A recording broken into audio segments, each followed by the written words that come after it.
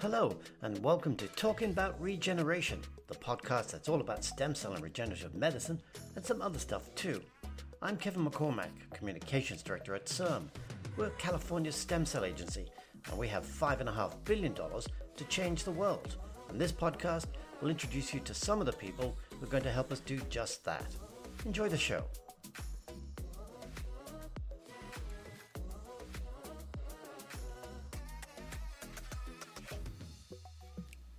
Our guests today are two scientists who are in the forefront of trying to find new and better ways to help people with type 1 diabetes.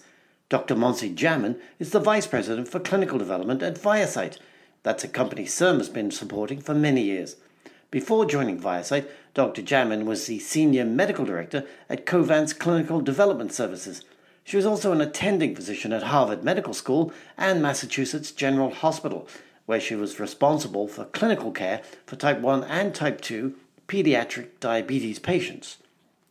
We're also joined by Dr. Crystal Nitre, a co-founder of Insulin, a company that sprang out of some CIRM-funded research at the University of California, San Francisco. Both doctors are involved in developing a new way of treating type 1 diabetes that doesn't involve constant blood sugar monitoring and insulin injections. And at this point, I have to declare a bias. I find this work fascinating, and whenever I talk about it in public, people are amazed and always want to know some more. So, doctors, welcome to Talking About Regeneration. Thanks for taking time out of your busy schedules to chat with me. Yeah, thank you so much for having us. It's great. So, Dr. Nitre, if I could start with you.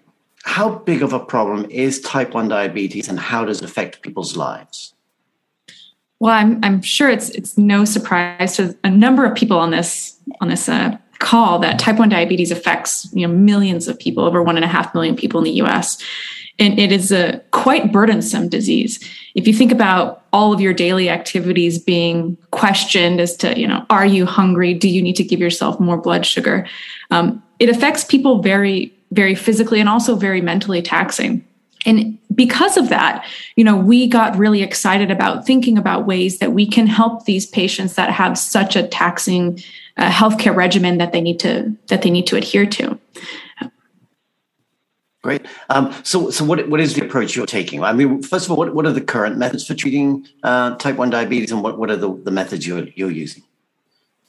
Yeah, so the standard approach for treating type 1 diabetes is insulin injection. So you deliver insulin either through an injection or through a pump based on the amount of glucose or sugar that you need to respond to. So if you are not eating, you'll deliver less insulin. If you're eating a giant meal, which I like to have giant meals, you'll have to have more insulin. And what's kind of crazy about this is also if you have a giant meal and then you're more stressed or you're less stressed or you have a good day or a bad day, that number is not always the same. So it's constantly changing. It's not necessarily sort of this very mathematical equation. And that's what makes these types of endocrine diseases so challenging, is that they are very dynamic and responding. So at Insulin, we're really excited about using the power of cells or as living medicines to be able to deliver therapeutics when you need them based on your own body's needs. And diabetes is an excellent example of that because it is a disease that has a clear mechanism of action. We know what's wrong in diabetes. We know that you need to administer insulin. The real challenge of this disease space is that you need to be able to deliver it at a specific time, at a specific dose. And cells have these innate capabilities to be able to do all of that computation and calculation for you. So we're really excited about leveraging the power of cells as living medicines to be able to deliver therapeutics when needed. And diabetes is an excellent case study for that. Great, thank you. Monsi, and now I'm going to be switching to first names because I think it's just easier. You were a practicing physician before you came to this area. You were at one of the most prestigious medical institutions in the US, probably in the world. So what made you decide to switch to research? So actually, I continued to see patients until end of last year. And I wanted to continue to see patients because they really informed the reason I went into research. Type 1 diabetes, type 2 diabetes runs rampant in my family. And I wanted to go into endocrinology for that reason itself. And then when I actually started seeing patients specifically with type 1 diabetes, started to see the initial shock, the burden, and then the relief that they had from just getting new therapies it was the reason that I went into research. But one thing that was really important was that I continued to see them and be able to learn from them and continue to learn from their hurdles, which informed every step of the way of my research career, from working on the artificial pancreas trials at Mass General and then moving on to biotech to really be part of a functional cure, which is what we're trying to work on at BioSite. So talk a bit about that functional cure. What does that involve? So, at BioSite, what we've been working on, and we've been working on this in clinic for several years now. We're the first in clinic with human data showing that cells engraft and produce insulin and glucagon. So the functional cure really is enabling patients to have cells that do what the pancreas does. So the pancreas is made up of islet cells. Islet cells, under that umbrella, is alpha cells and beta cells. Now, to simplify that, beta cells make insulin that brings your blood sugar down. Alpha cells make glucagon that brings your blood sugar up. And you really need to have both to have what the pancreas actually does for those without type 1 diabetes. A functional cure supplies these cells that enable this therapy to function as a pancreas. How does this device know when to secrete insulin or perform any of the other functions that the pancreas would normally do? Sure. So typically, there's a glucose response. You have glucose in the blood, and that engages the cells, the signaling pathway, to either release one or the other hormone. Our cells, once implanted, actually do that. They have a signaling pathway through a response through the blood. It shows that there's blood glucose is going a certain way, trajectory up or down, and accordingly, either insulin or glucagon are released. In fact, we actually just released some data at the American Diabetes Association in June showing that our cells in fact work. And not only do they work, they bring glucose levels to the requirement that the ADA requires to have great control in patients. And it was seminal data for us, never been seen in the field. And we're really proud of that. And it's driving our company even further to make sure that we provide a cure for these patients. That's pretty exciting. Crystal, if I could come back to you now, I read an interview where you said your job is to try and find ways to make cells happy. How do you go about making cells happy?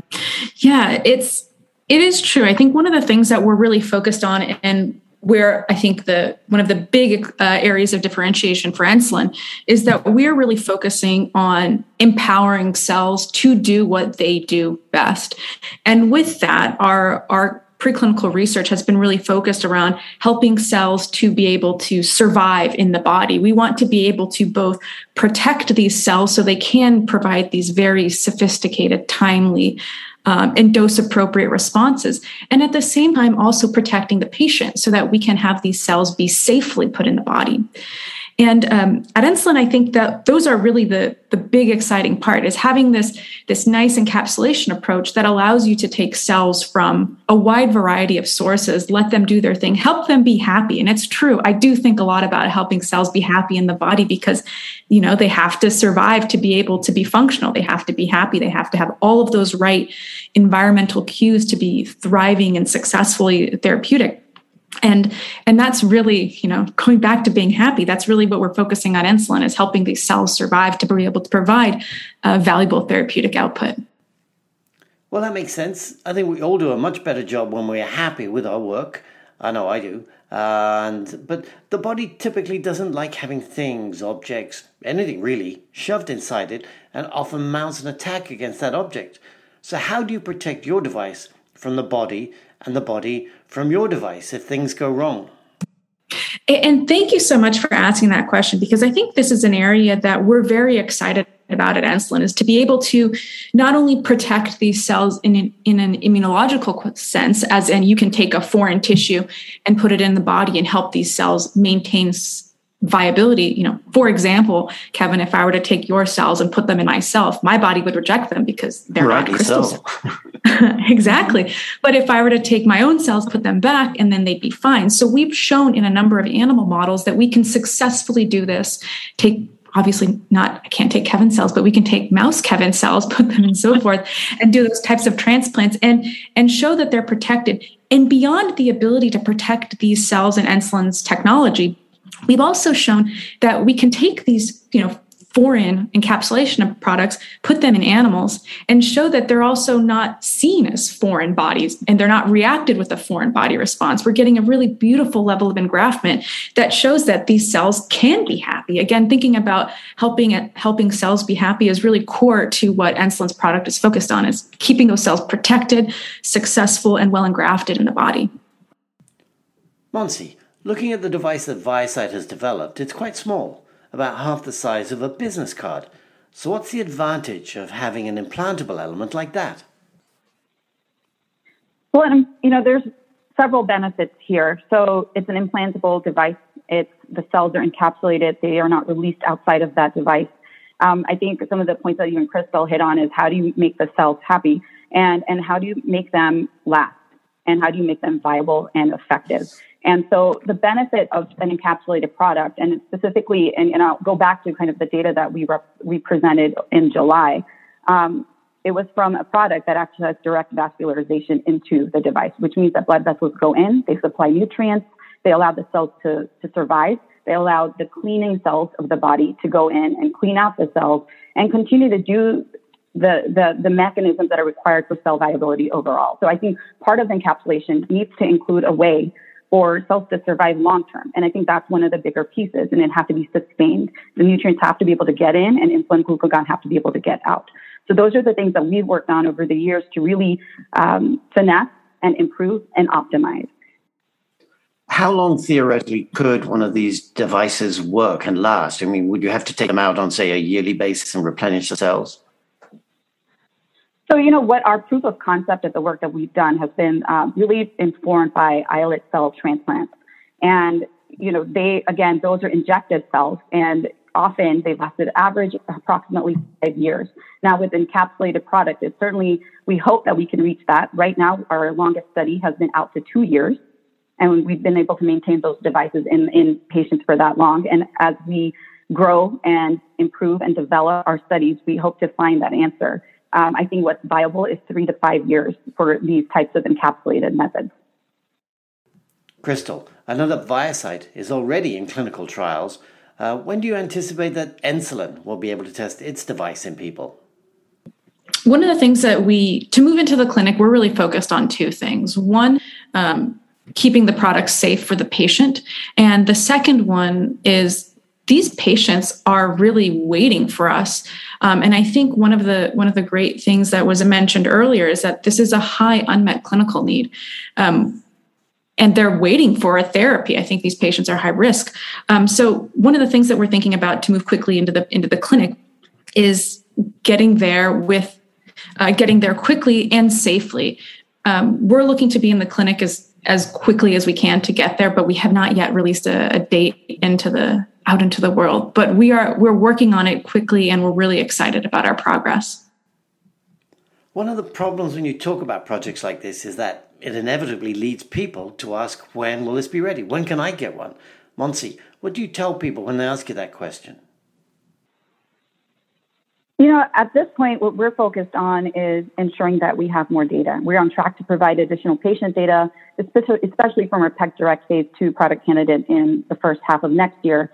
We're also really working with our world-class leader, CRISPR Therapeutics, for immune evasion, which is a really exciting next step, I think, in stem cell research, is making the cells hide from the immune response in the body. And we're starting that clinical trial at the end of this year, and hoping to have more data. And then that's really going to inform when we're going to be ready for patients. So I think we're close. We're closer than we've ever been. This is really amazing stuff, and I want to thank you both for being here today, Dr. Monsi Jamin and Dr. Crystal Nitre. Thanks for coming in and chatting to me, and good luck with your research. I look forward to sharing stories of your success in future podcasts. Thank you so much for having us. And thank you at home, in the car, the shower, or wherever you listen to podcasts. I'm Kevin McCormack, and I'll see you next time on Talking About Regeneration.